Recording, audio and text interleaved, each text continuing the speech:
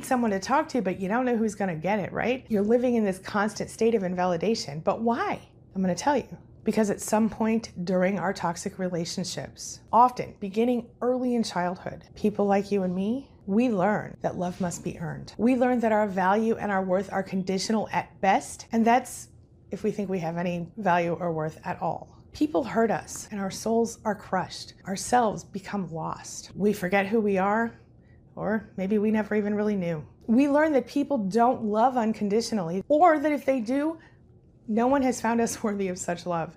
So what do we do with that? How do we deal with it? Well, you know what we do, don't you?